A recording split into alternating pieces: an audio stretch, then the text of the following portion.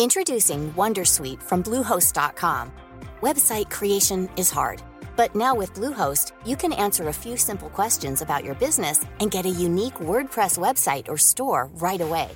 From there, you can customize your design, colors, and content. And Bluehost automatically helps you get found in search engines like Google and Bing. From step-by-step guidance to suggested plugins, Bluehost makes WordPress wonderful for everyone. Go to bluehost.com/wondersuite. Millions of people have lost weight with personalized plans from Noom. Like Evan, who can't stand salads and still lost 50 pounds. Salads generally for most people are the easy button, right? For me, that wasn't an option. I never really was a salad guy. That's just not who I am. But Noom worked for me.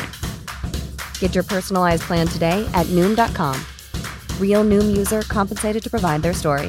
In 4 weeks, the typical Noom user can expect to lose 1 to 2 pounds per week. Individual results may vary. Hey, Dave. Yeah, Randy. Since we founded Bombas, we've always said our socks, underwear, and T-shirts are super soft. Any new ideas? Maybe sublimely soft. Or disgustingly cozy. Wait, what? I got it. Bombas. Absurdly comfortable essentials for yourself and for those facing homelessness. Because one purchased equals one donated. Wow, did we just write an ad? Yes. Bombas. Big comfort for everyone. Go to bombas.com/ACAST and use code ACAST for 20% off your first purchase. Welcome to Savvy Business, Life Unscripted, with your host, Christina Rivera, where our guests share their wisdom and valuable business tips, empowering our audience to expand their personal potential. Bethany, Corbin, welcome to Savvy Broadcasting, Life Unscripted. How are you this wonderful Sunday, Memorial Day weekend? Thank you so much for coming on out on this holiday weekend. Oh, of course. I'm super excited to be here. And, you know the life of a lawyer, right? We don't do that many fun things. So it's a holiday weekend. We work every day of the week. But you know what? When you love it, it ain't work, right? Exactly right. And that's often what happened. I mean, when people go in to start their own business, if you don't love it, you're going to burn out fairly quickly. But if you find love in what you're doing, then it's effort, but it's fun work. But we're going to talk, yeah. But we're going to talk about a lot of business owners. We talked just before we hit the go button. Now, a lot of business owners get started. They have this passion. I'm a knitter. I'm a baker. I'm a whatever. And I'm going to bring this to the world. There's a need, a want, desire for it. I'm going to bring it to the marketplace. But what we often don't think about is, what do we need to know legally that might inhibit our growth as a business or even harm us? Because most times you hear legal, you yeah, but it's definitely something you have to pay attention to as a new business owner. So today we're going to talk about some of the common legal missteps that beginning entrepreneurs and early stage business owners don't think about. But before we go there, you're a femtech. You're doing amazing work in that space. But I'd like for you to share a little bit about your backstory and what led you to where you are today. Absolutely. Yeah. So I, by background, am an attorney, which is everybody's least favorite profession. They hear that. And as you mentioned, right, they're like, oh gosh, not an attorney. No, I think for me, it'd be politician first. All right. Second hated. But yeah, so my journey actually was really interesting. I didn't start out at all in the healthcare realm for law at all. I started out as a financial services and litigation attorney. Absolutely hated it and experienced exactly what you just said, Christina, about the burnout, right? Because you're working all the hours and you're getting no reward for it. So I ended up switching, finding something I was passionate about, had my own women's health issue really arise unexpectedly a couple of years ago. And that really thrust me into the idea of wanting to help bring women's health solutions to life faster and bring them onto the market. And I kept thinking, how can I make a difference? I'm an attorney. I'm not a doctor. What can I be doing on my end? And that propelled me into the startup law realm, where I'm helping founders learn the legal ramifications of building a company, learn what they need to have in place as a foundation, how to grow and scale successfully, and actually having an impact on the products that come out to the market for new consumers. So that's where I am today. And I'm thrilled to have founded Fem Innovation, which is really focused on providing that crucial business and legal strategy advice to founders, and also just helping the general public become more educated on women's health. Wow. You know what's so phenomenal about your story is that so many of us will get into something. Sometimes it's not always a vocation that's our lifelong passion. Sometimes, like, your mom's like, go be a lawyer, go be a doctor. That's a, that's a good profession. Yeah, you'll be set for life. And then you get into it and you're like, but I'm not really too keen on this or whatever it might be. Or maybe like for me, I got into finance, but you don't see a way in which finance impacts and touches the things that you most care about, like health. For you, it became very important. But what's so interesting about your story is you found a way to pivot and say, I've got these talents and skills and now this vocation. How can I pivot it to use it for something that's now very important to me and can still bring great benefit to the market and help in the area that's most important to me? Absolutely. And it was a struggle, I have to say, finding that balance and finding your passion, because so many of us are taught, right, coming out of college, you should know exactly what you want to do. Yeah. No, I spent, 5-6 years as an attorney doing the corporate law work, working in big law and hating every minute of it until I had this experience that allowed me to really stop and think, okay, how could I make a difference in a way that's going to be meaningful, both to society, but also to myself personally. That's amazing. Now, working with the companies you have so far and just seeing, entrepreneurs and business owners out there, what do you find as some of the biggest missteps they make in creating and launching their businesses? Yeah, there's quite a few. And for my background, I work a lot with digital health startups, but a lot of the advice is common amongst entrepreneurs of all different stages and all different sizes. So whenever I think about common missteps, the first one really comes down to the formation of your business. And what type of vehicle do you want to form your business? What are you trying to look for from a tax and a liability perspective?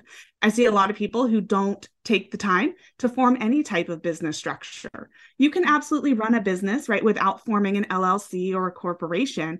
What you might be missing, though, is the fact that then there's no barrier if somebody comes and sues your company. There's no barrier between the company and you without that legal structure in place. So I always like to counsel clients to really think through what your risk exposure is, and maybe it's worth the investment to form an LLC or to form a C Corp or an S Corp, depending on the tax implications that you want. The other thing that it gives you, right, is some tax advantages. It could be a little bit annoying sometimes at tax season, right, having to kind of file all those fun forms, but you've got that protection. So that's kind of thing number one, is really deciding on the right business structure.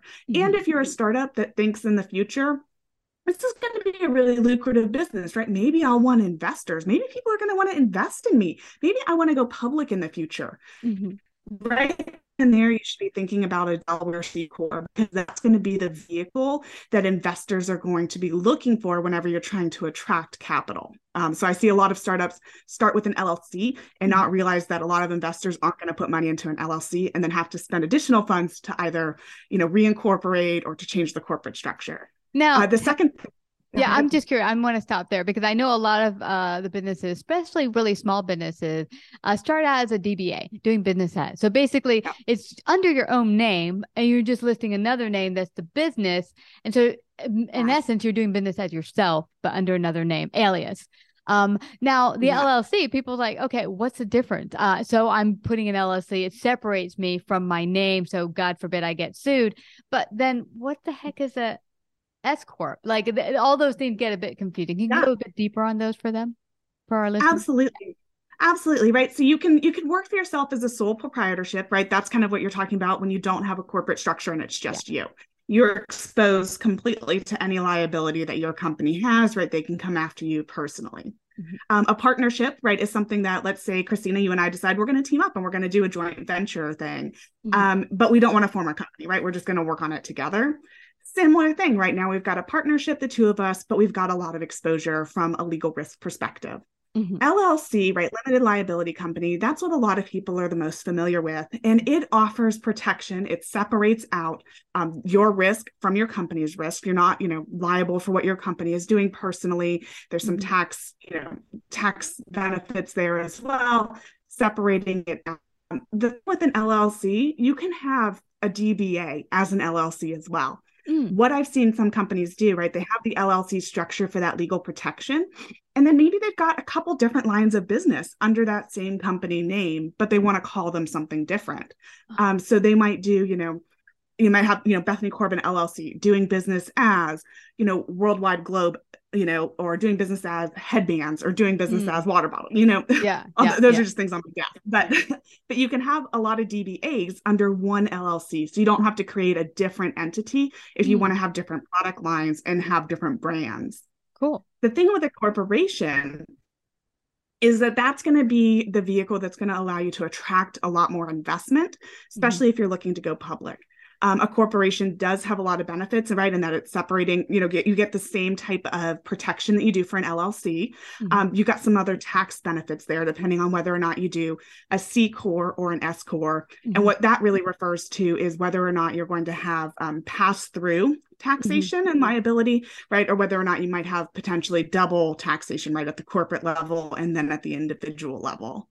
The thing to know there is if you do want that that kind of pass-through taxation, so you're only getting taxed once, you have to make the S Corp election, and you have to do so shortly after filing your articles of incorporation. So that, that's just something to keep in mind.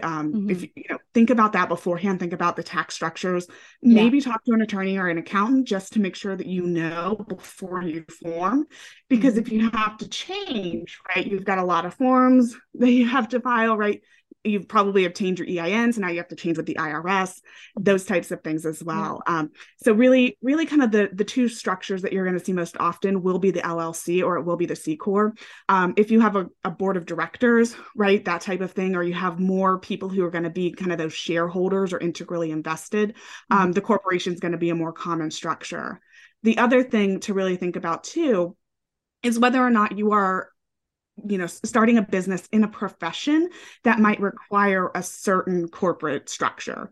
So for attorneys, for instance, we, depending on what state you might be in, we might have to form what's known as a professional corporation or a professional limited liability company. And there might be restrictions on who can own those. So Christina, right, you're not an attorney. So then maybe you can't be an owner of my company that's providing legal services.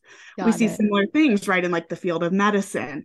So just make sure that you're getting the right board approvals if you're in a profession that's governed by a board, and that you're starting the right corporate structure in accordance with what's required for your profession. Wow, that is intense. But this is why you want to hire someone like yourself or another attorney to really go through these with you and your partner or yourself, whoever is running the company, if it's just you yourself, because, unless you're studying law, there's a lot to take in and to understand. Now you mentioned, so now we got the understanding the business structure. What are other things that we need to pay attention to when getting started? Yeah. One of the other common things is, what are you going to name your company? And that, excuse me, that might seem like a purely branding, marketing type of a concern, but it's actually got legal ramifications. So for instance, whenever you go to register your company as an LLC or a C Corp or whatever structure you choose, you have to have a name. And that name has to comply with whatever requirements the state has set. So you might have to have limited or company or LLC at the end of your name. You may have to avoid certain words that give the appearance of, connections that may not be there.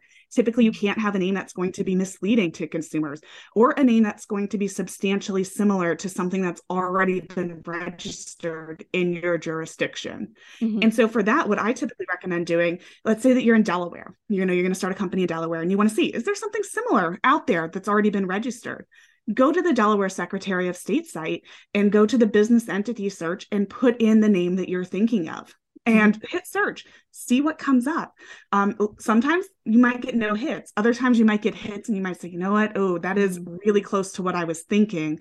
Consumers might be confused by that. I've got to pick another name. Yeah. The other thing you want to watch out for, right, because that's just on the state side for name choosing, is really, am I infringing on somebody else's trademarked name?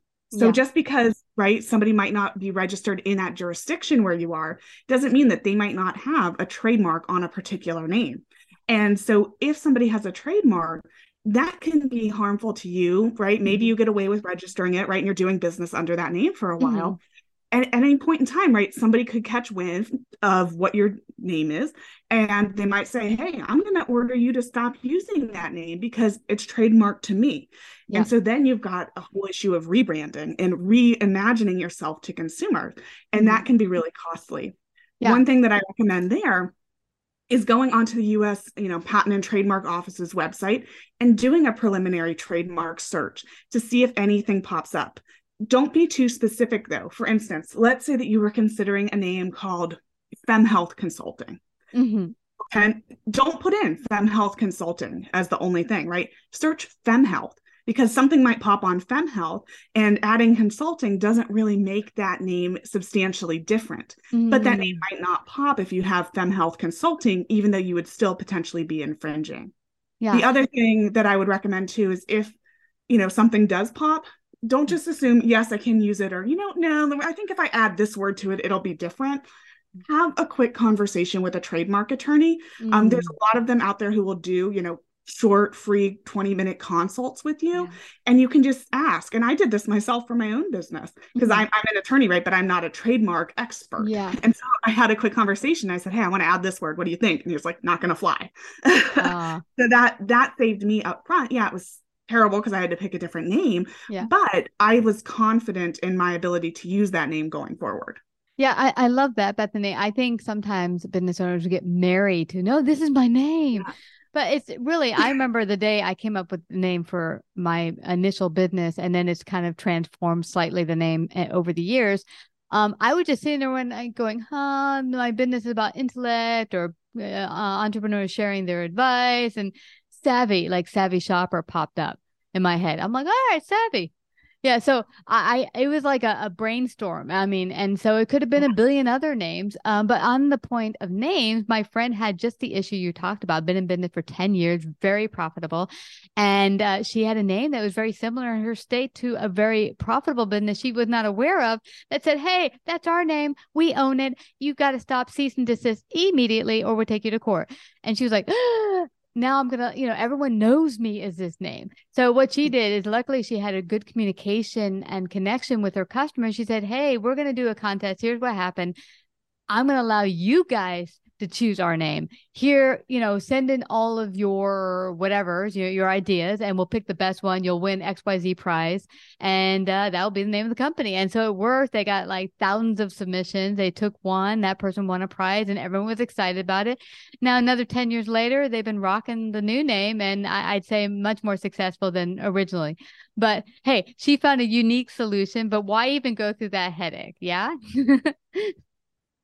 Exactly. And it's something that a lot of us don't think about because we think, kind of like the famous line, what's in a name, right?